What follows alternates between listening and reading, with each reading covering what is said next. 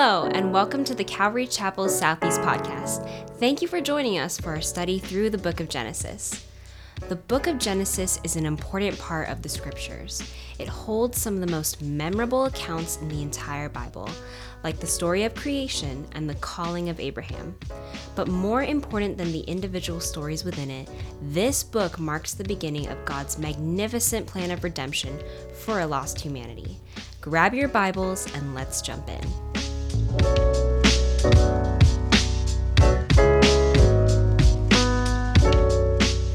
If you'll open your Bibles to the book of Genesis, we are continuing our study through the book of Genesis.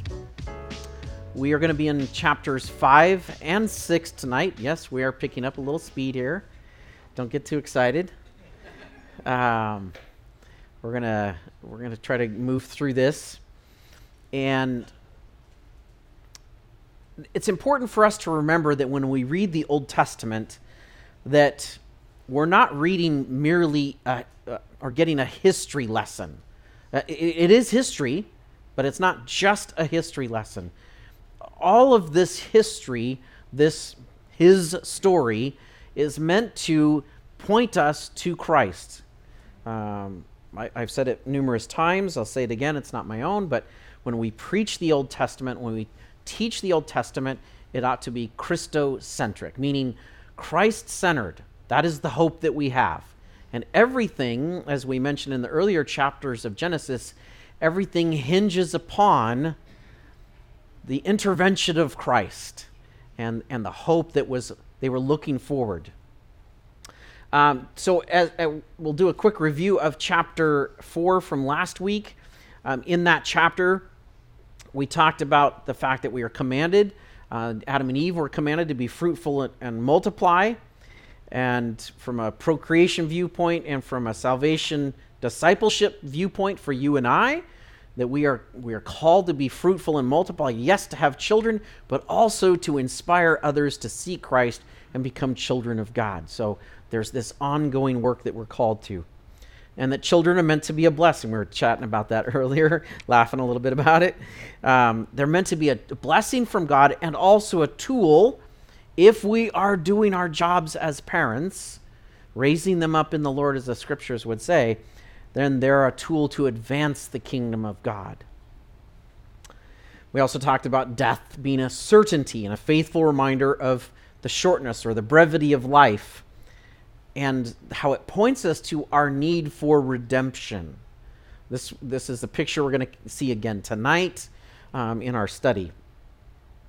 And we also talked about the fact that to offer our lives as living sacrifices requires us to live by faith. This was the testimony of Abel, that his sacrifice was acceptable, not because it was a blood offering, but because it was offered in the attitude of the heart, offered by faith with humility. Whatever offering we might bring to God must be accompanied with that faith in Jesus Christ, who he is and what he has done and continues to do in us and through us. As I said last week, good deeds done without faith are worthless. So we get this admonition from Hebrews 13:5. Through him then let us continually offer up a sacrifice of praise to God, that is the fruit of lips that give thanks to his name. And Thessalonians mentions this whole idea of continually remembering that he is the Lord and everything that we have from him is good, and it's worthy of our acknowledgement, our thanks and praise. We talked about the fact that a heart not surrendered by faith is fertile ground for sin to flourish. We see this. We see this in our own lives, in those seasons where we wander. And when sin gives birth, it brings forth death, destruction. Again, I think we can all agree we've experienced those aspects of our lives where we've given into sin and it's wrecked us. Just as it did with Adam and Eve in the garden. Now Cain, he serves as that living example. The question is, what example are we setting? Whose example are we following? And who are we inspiring others to follow.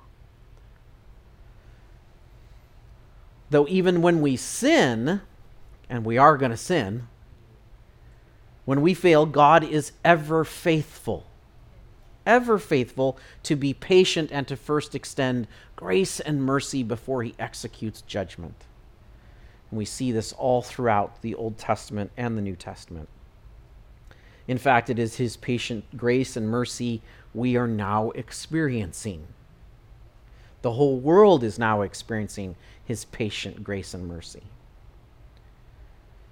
Having followed the corrupt desires of his heart, Cain now becomes the foundation for a people and a culture steeped in pride, pleasure, and perversion. And that's, as we talked about last week, what a grieving thing for a parent to experience. Not just the death of a godly son, but equally hard to experience the slow, painful death of a son that would run from God.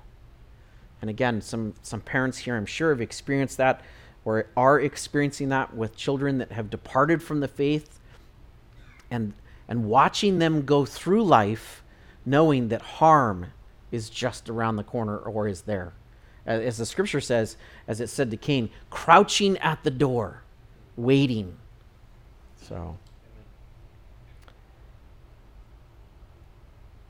though God is patient, and God can't deny his nature or his promises, and he will fill them both, there is a consequence to pay. We're going to see some of that tonight.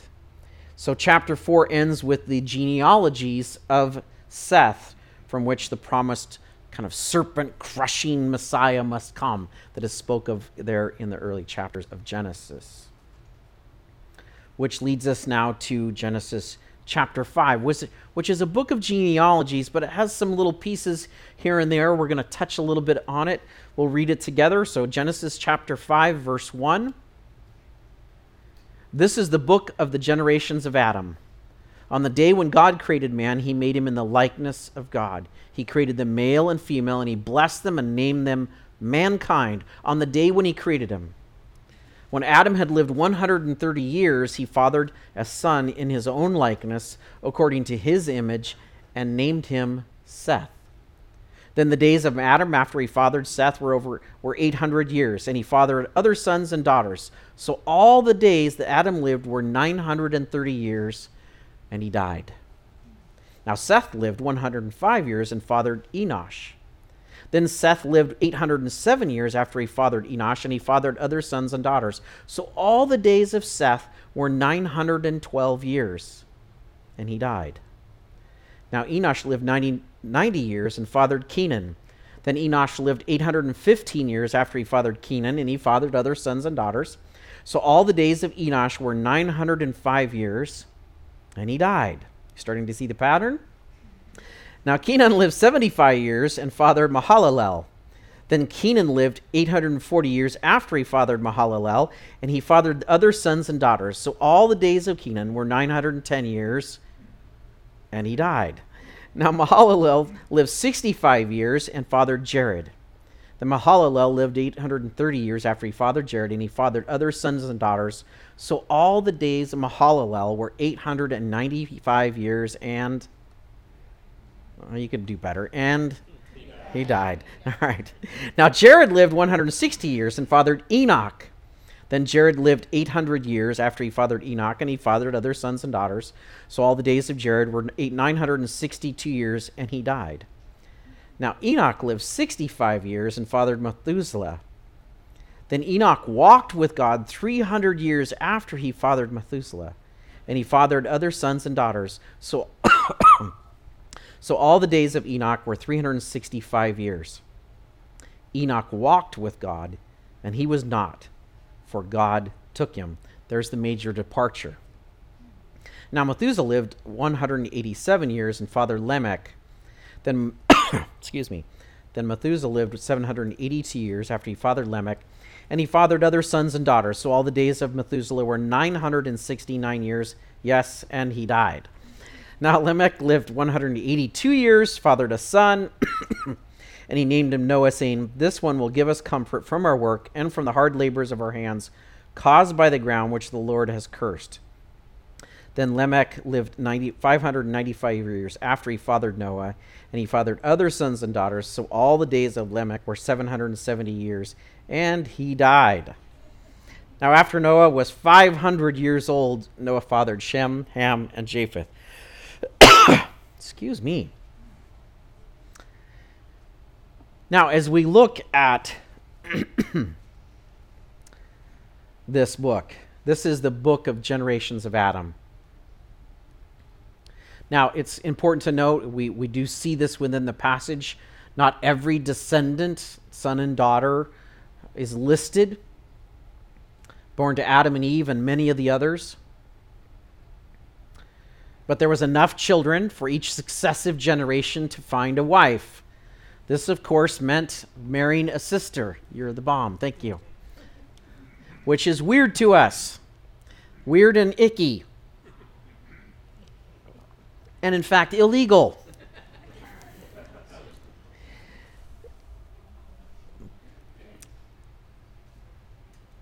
But we need to remember in which the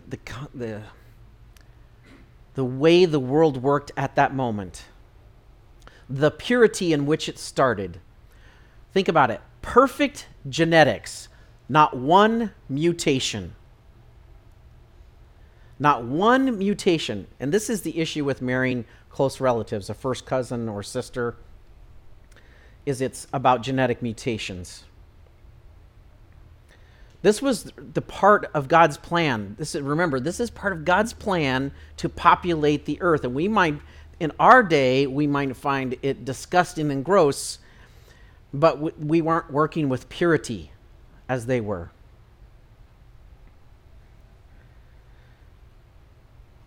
But what it does highlight for us, if we can think about a little bit of science, just a little tiny peek into science, as you think about how could they live so long, again, from that genetic purity standpoint, it only serves to highlight what we know now today.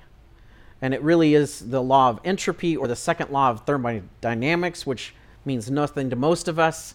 But it's just the simple idea that matter always moves from a state of organization to chaos, or order to chaos. In the case of genetics, in the presence of an isolated gene pool, there will be a natural increase of genetic mutations. Nearly all of them are harmful. They take away information. But when you have perfection, there is very little loss of information. So they have these very, very long lives. They intermarry, and we are here now in these genealogies. But the curse brought about genetic mutation, the destruction. We'll get into that just a little bit.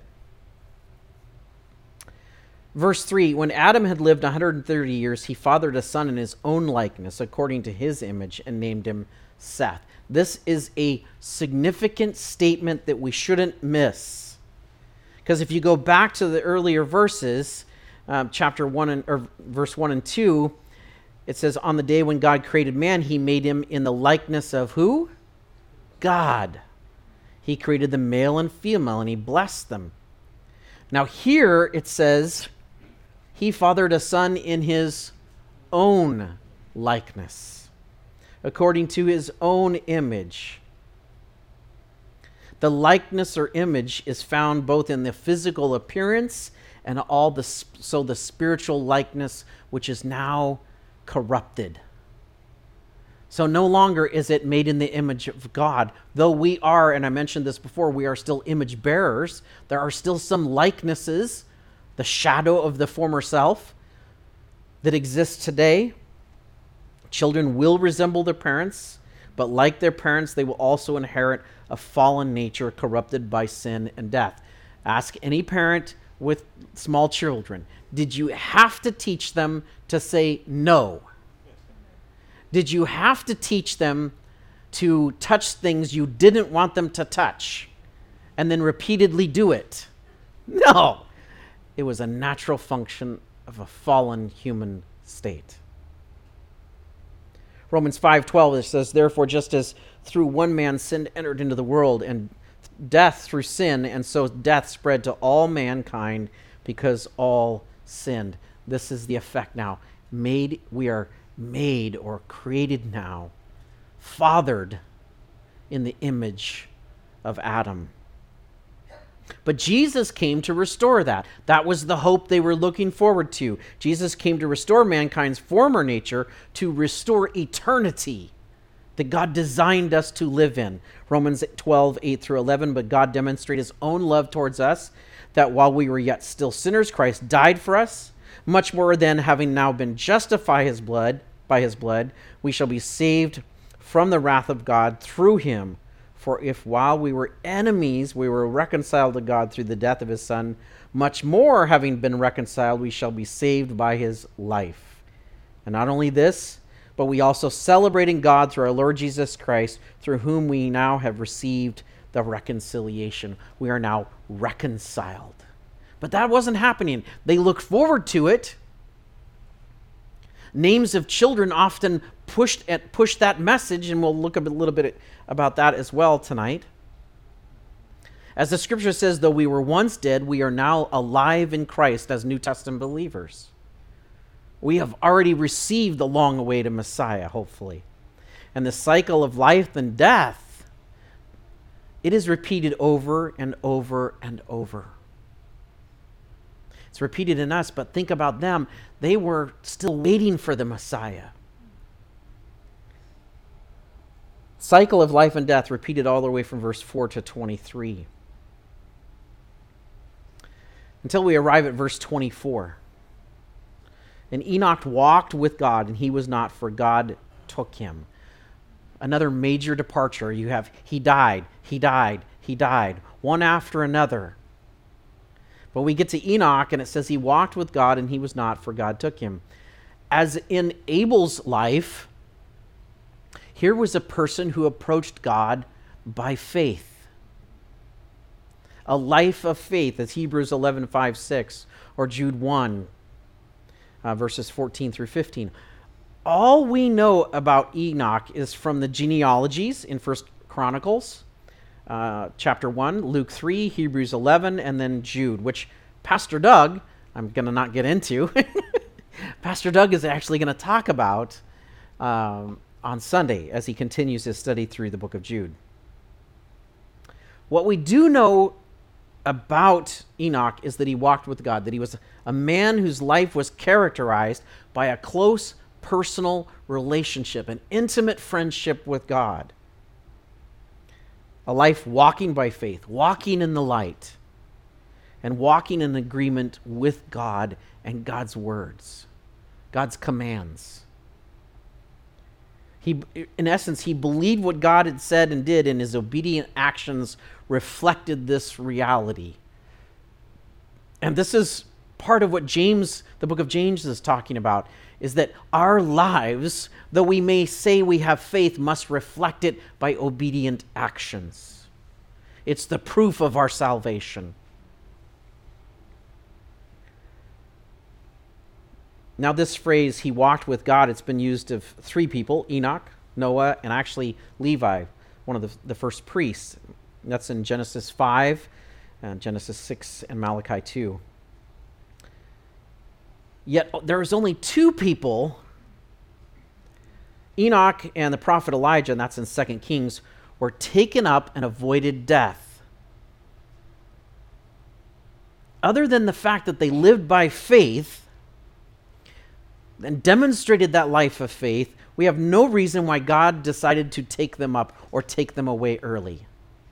I was one of those things like, man, I wonder what other scriptures might give us insight. And there is none. It just says he liked him a lot, so he took him. But what a testimony.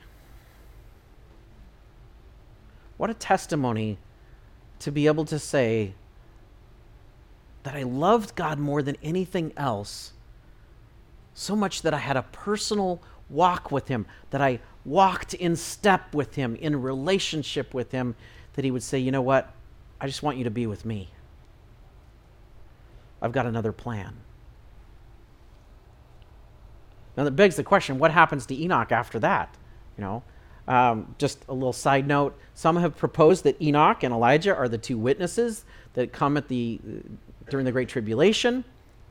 but we really don't know. We just know they're gone. They're not there. And God took them up.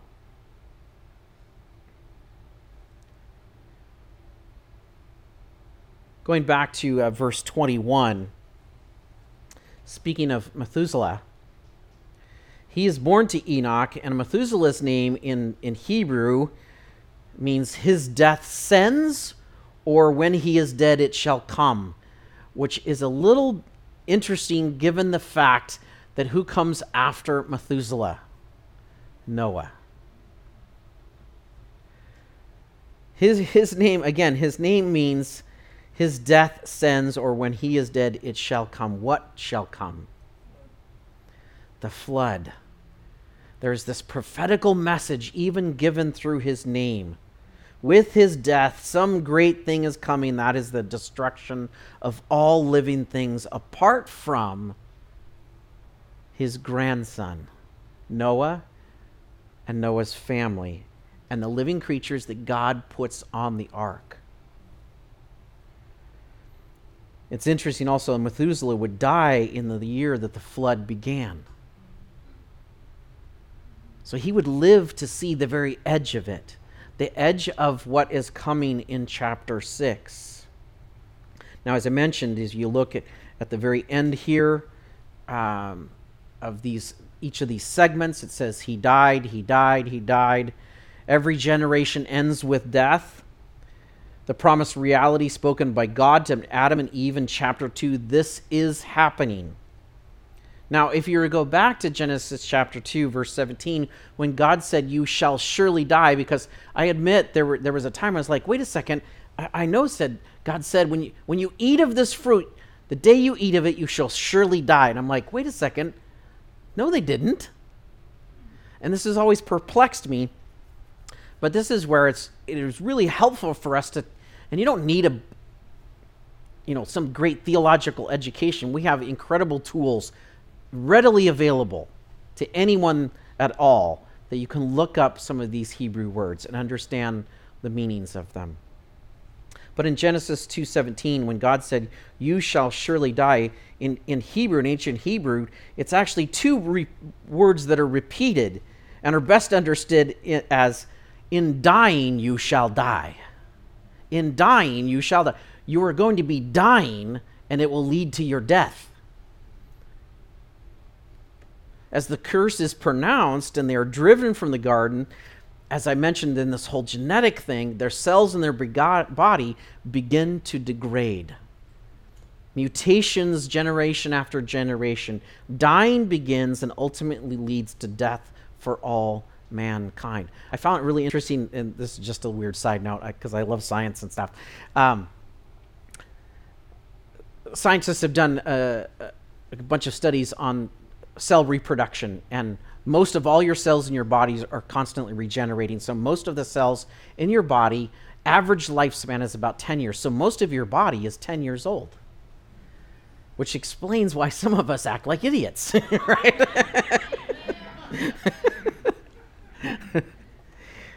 But there are parts of our body that cannot regenerate. They do not regenerate cells. Your brain being one of them, your heart being another. The two most important functioning organs for life, they don't regenerate. They're in a constant state of decay. Moving on. That was just for fun. Their bodies begin to decay, and the ultimate response is death. Death for not just these individuals, but all mankind now from this point forward. God's word is trustworthy. What he says is fact and truth. For even as Jesus said in John 14:6, truth is a part of his nature. He says, I'm the way and the truth and the life. The truth of God cannot be changed. As sure as he said, death will come. However, he also said life. That was the promise there. As he's removing them from the garden, he's promising them a future hope, a future life, eternal life, that it will be restored. And yes, this restoration would take many, many generations and accompanied by many sorrows. However, we don't have to fear. We are in this place, as I mentioned before, as believers, having recognized that Jesus is or was the long-awaited Messiah, is the Messiah for us, that we do not have this fear. He wrote in John 16, he says, "These things I have spoken to you so that in me you may have peace. In the world you will have tribulation, but take courage. I have overcome the world." Huge difference for us. And they long to see that. They long to see the hope. And we are able to experience it now. And that is also what is able to give us confidence to look beyond death, the fear of death, even the current events that we are experiencing now. It is the ability for the believer to say, you know what, I know things are crazy in Ukraine. I know things are crazy in Portland, or in my family, or in my life.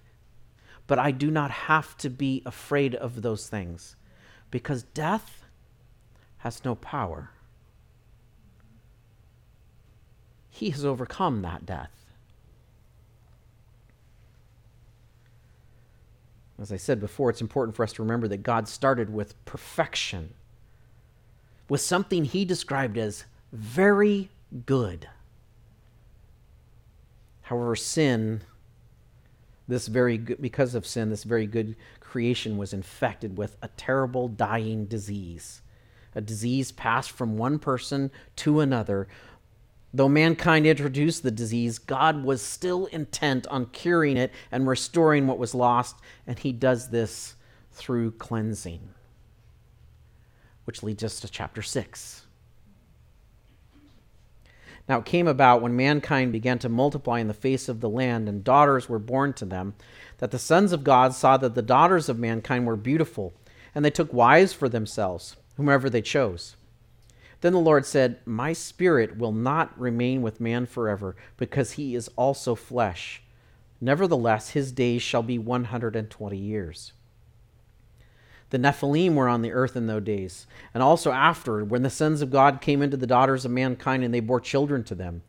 Those were the mighty men who were of old, men of renown.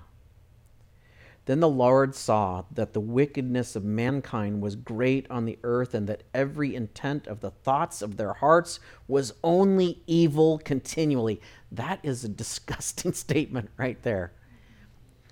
That every intent of the thoughts of their heart was only evil continually. He's narrowing it down to the finest pinpoint. So the Lord was sorry that he had made mankind on the earth, and he was grieved in his heart. Then the Lord said, "I will wipe out mankind, whom I have created from the face of the land, mankind and animals as well, and crawling things and the birds of the sky, for I'm sorry that I made them." But Noah found favor in the eyes of the Lord. These are the records of the generation of Noah. Noah was a righteous man, blameless in his generation. Noah walked with God, and Noah fathered 3 sons, Shem, Ham, and Japheth. Now the earth was corrupt in the sight of God, and the earth was filled with violence. And God looked on the earth, and behold, it was corrupt, for humanity had corrupted its way upon the earth. Then the Lord said to Noah, "The end of humanity has come before me, for the earth is filled with violence because of people, and behold, I'm about to destroy them with the earth. Make for yourself an ark of gopher wood. You shall make the ark with compartments and cover it inside and out with pitch. This is how you will make it. The length of the ark shall be 300 cubits, its width 50 cubits, and its height 30 cubits. You shall make a window for the ark and finish it to a cubit from the top, and put the door of the ark on the side. You shall make it with lower, second, and third decks. Now, behold, I myself am bringing the flood of water upon the earth to destroy all flesh in which there is the breath of life from under heaven. Everything that is on the earth shall perish. But I will establish my covenant with you, and you shall enter the ark, you, your sons, your wife, and your sons' wives with you. And of every living thing of all flesh you shall bring 2 of every kind of the ark to keep them alive with you. They shall be male and female. Of the birds according to their kind, of the animals according to their kind, of every crawling thing of the ground according to its kind. 2 of every kind will come to you to keep them alive. As for you, take for yourself some of every food that is edible, and gather it to yourself, and it shall be food for you and them. Noah did all these things according to everything that God had commanded him, so he did. Now, as we think about this, chapter 6 begins with a little flashback, a look in time, to provide a little more detail or a reference point for what is about to take place. As it says, the population of the earth increases because of sin, evil increases, really to this point of no return. Now it says there in verses 1 and 2, the sons of God. And this is kind of a sticky point, so we're going to deal with it just very briefly. The only other appearances of this phrase are actually found in Job 1, verse 6, Job 2, verse 1, and Job 38, verse 7. Now, in each of those occurrences, it is understood to refer to angelic beings, and this idea seems to be supported, and I think Pastor Doug will be talking about that in Jude on Sunday. However, it is important to note that there is some debate about this, and some varying thoughts about demon-possessed people, or the descendants of Seth, the Sethites marrying Cain's relatives. So we can't be dogmatic about this one way or another, but I think based upon my reading and understanding and a plain reading of the text, I think demons or fallen angels is the most likely. However, regardless of which view you hold, we understand what the condition of the world was.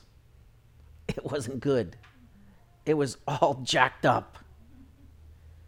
It was exceedingly corrupt and teetering on the edge of destruction. And what was the Lord's response? Verse 3, the Lord said, "My spirit will not remain with man forever, because he is also flesh.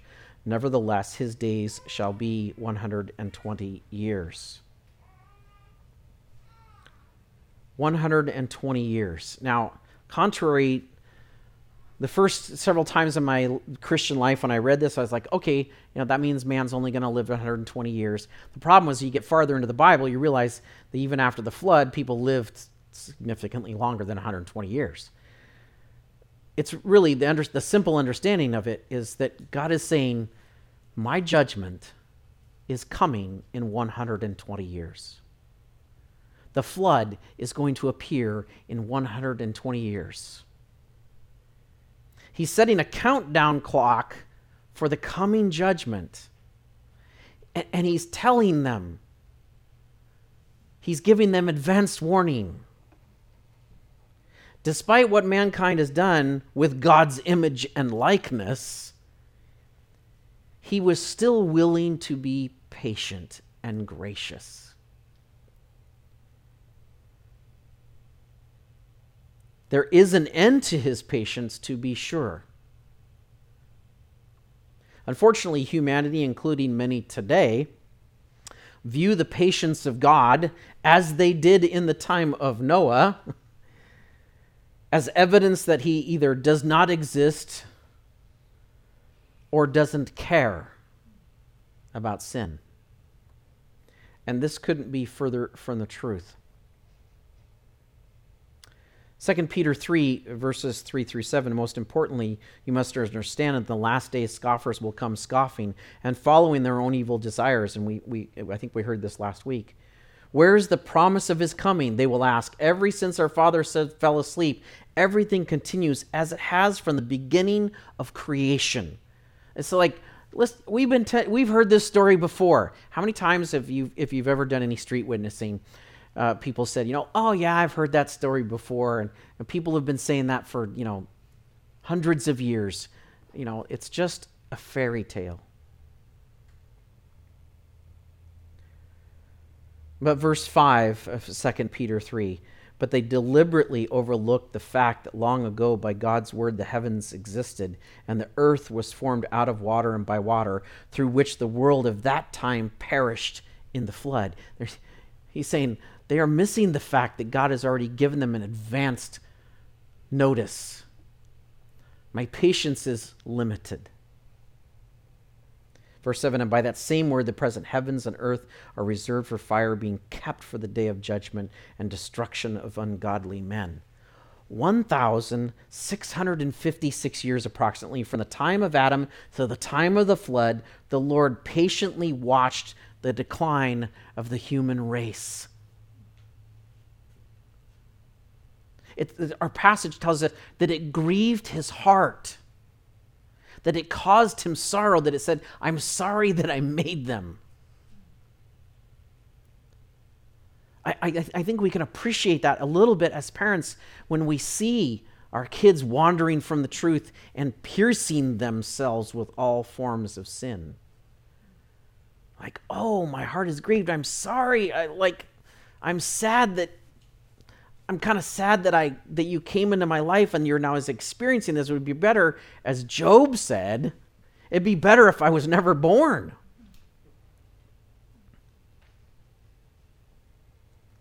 But again, we don't have to live in that depressive state. With sorrow, God observed the pride and the arrogance of those he created as they rejected his love. 1,600 plus years of, as we might learn from another passage, sexual immorality, impurity, indecent behavior, idolatry, witchcraft, hostilities, strife, jealousy, outbursts of anger, selfish ambition, dissension, factions, envy, drunkenness, and carousing. The deeds of the flesh were thriving in the fertile soil of rebellion against God. And why? The Lord observed it all, but why? 2 Peter 3:9, the Lord is not slow in keeping his promise, as some understand slowness, but is patient with you, patient with me, not wanting anyone to perish, but everyone to come to repentance, to turn around and face the truth. There is a God, the God of the Bible. I have violated his most basic commands. I've corrupted my life, and there's nothing I can do to change that.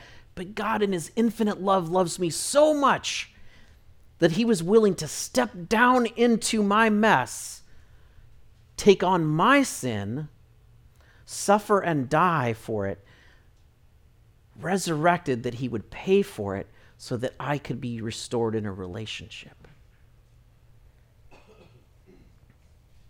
God endured these sins, this sickness, these same things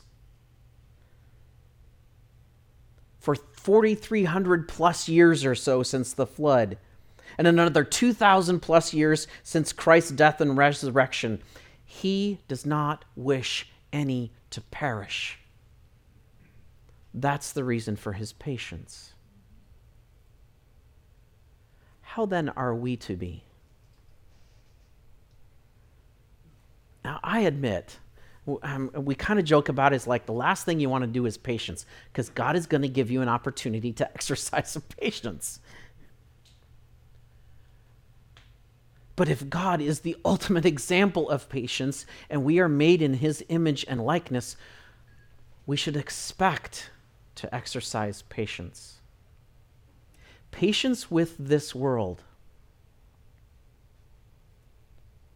Think about for a moment with me with Noah. He is commanded to build this large boat that no body of water he lives near is going to float. Now, based on some research and everything, it was probably somewhere in the neighborhood of 75 or so years that Noah works on this ark. in the middle of all this insanity. What did it say? Evil continually.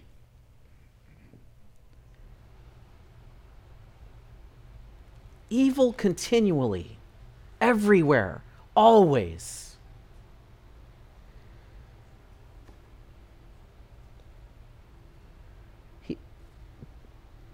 And yet he was patient. He was patient because God had already been patient towards him. Make no mistakes, God's patience is not forever. Jesus warned us many times of his coming judgment. Through the apostles, he again warned us, judgment is coming. It came by water the first time, but the second time it will come by fire. In verses 4 and on, we were given the brief picture of the state of humanity in light of God's patience. Noah walked with God. Another big change. As Enoch before him, Noah walked with God. He was found to be a man of faith, a man of righteousness, living in a perverse world, patiently doing what God had called him to do. You see, Noah is a foreshadowing. Noah and the ark are foreshadowing of the Christ, the one man in the world worthy enough to be tasked with saving humans from extinction, not because he was perfect, but because he believed God.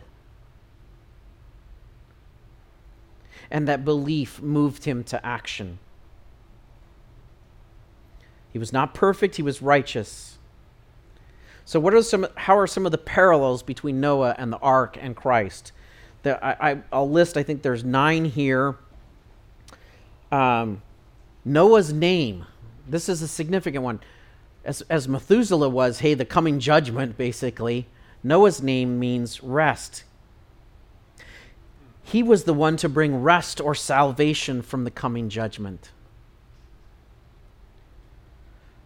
Noah walked with God. He had this intimate relationship, as did Christ. Noah was a preacher of righteousness, 2 Peter 2:5, telling others to repent of their sins, lest they perish. What was Christ doing? Through Noah, the instrument of salvation was offered, though few would accept it. Jesus said there are many who walk the road, the easy road that leads to destruction, but few walk this road, this path that leads to eternal life. The instrument of salvation was wood in both cases. The ark had a single door. Jesus said, I'm the good shepherd. I keep the gate. I'm the gatekeeper. He said, I am the way. No one comes to the Father but through me, the single door. The ark was covered with pitch. As believers, in order to receive salvation, we must be covered by the blood of Jesus Christ. His blood, administered by the Holy Spirit, then becomes that seal that seals our future. Noah did all that God commanded. And what was Jesus' testimony? I only do what the Father tells me to do. And the ark carried all who entered to safety. Jesus said this in John 14, 1-3. Do not let your hearts be troubled. Believe in God. Believe also in me. In my Father's house are many rooms. If that were not so, I would have told you, but because I am going there to prepare a place for you. And if I go and prepare a place for you, I am coming again and will take you to myself, so that where I am, there you also will be. In Corinthians, it says that our lives are hidden in Christ, stored up, protected for a future date.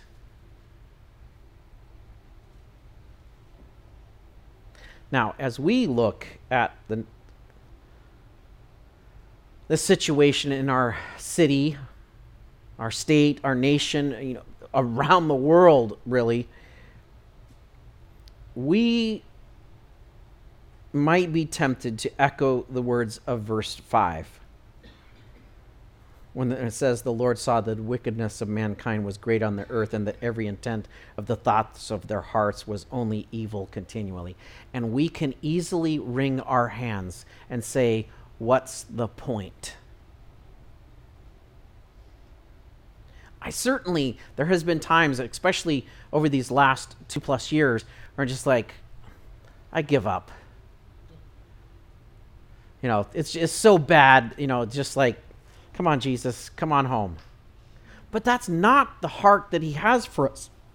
Jesus desires none should perish, and he came and he lived and suffered so that he might save some from the coming wrath of God. And he's saying, you go and do likewise. You go and live.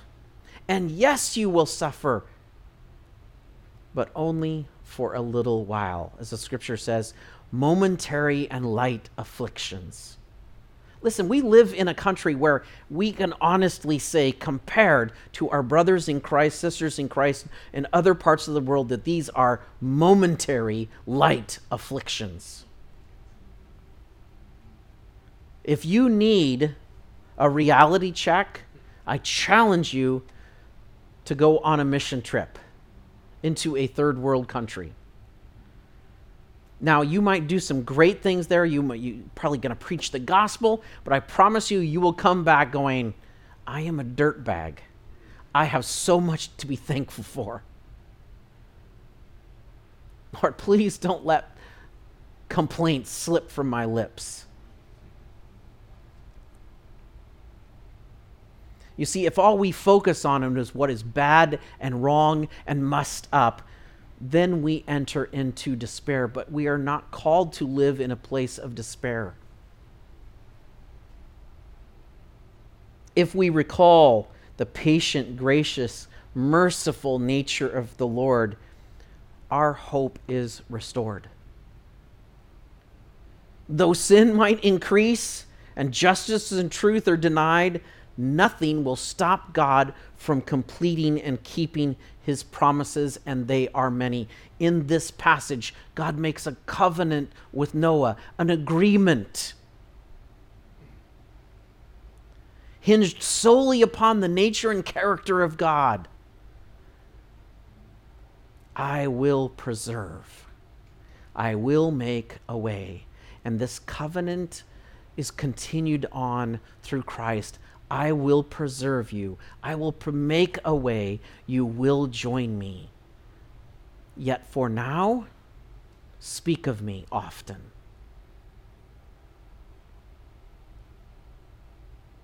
God has spoken and demonstrated his plan to preserve those who by faith love him and to see us safely home.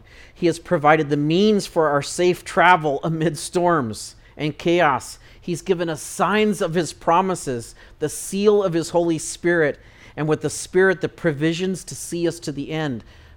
The Holy Spirit being our comforter and our provider, our source of power and strength. Though the curse brought a dying which leads to death, his love turned it around. Through our dying to the deeds of the flesh by faith in Christ, we are living and will live. In you and me, God's grand adventure and history of love, it continues. And it will not be overcome. 2 Corinthians chapter 4, verse 7 through 10. But we have this treasure in earthen containers, so that the extraordinary greatness of the power will be of God and not from ourselves. That when people look at us and we are standing for truth and righteousness in a depraved world, they will see that can only be the power of God. Though we are afflicted in every way but not crushed, perplexed but not despairing, persecuted but not abandoned, struck down but not destroyed, always carrying around in the body the dying of Jesus, so that the life of Jesus may also be revealed in our bodies. We become, as Jesus said we would, we become the salt. We become the light, the light on the hill, the city on the hill that cannot be hidden. There may be death and destruction all around us, but it does not sway us from the command from God for us to go, to be fruitful, to be bearers of his fruit, and to multiply the kingdom of God. Amen? And this is our hope and our peace. And it's not found in you or me. As Pastor Doug said, the problem has always been you and I. Right? If there's one thing we learn from this, it wasn't the environment. It was perfect to start with. And God said, well, in case you missed it, I'll do it again. It's always been you and I. And the issue is, will we have an attitude, a heart of faith that says, I believe who you are. I surrender to that, and I will walk by faith, that others might see your good works in me and turn and glorify you. Amen? Thanks for listening to this week's study in the book of Genesis. If you're ever in the Portland area, we would love to have you visit us for one of our services. For more information about our church, you can visit our website at ccseportland.com. We hope you'll join us next week as we continue in our study together.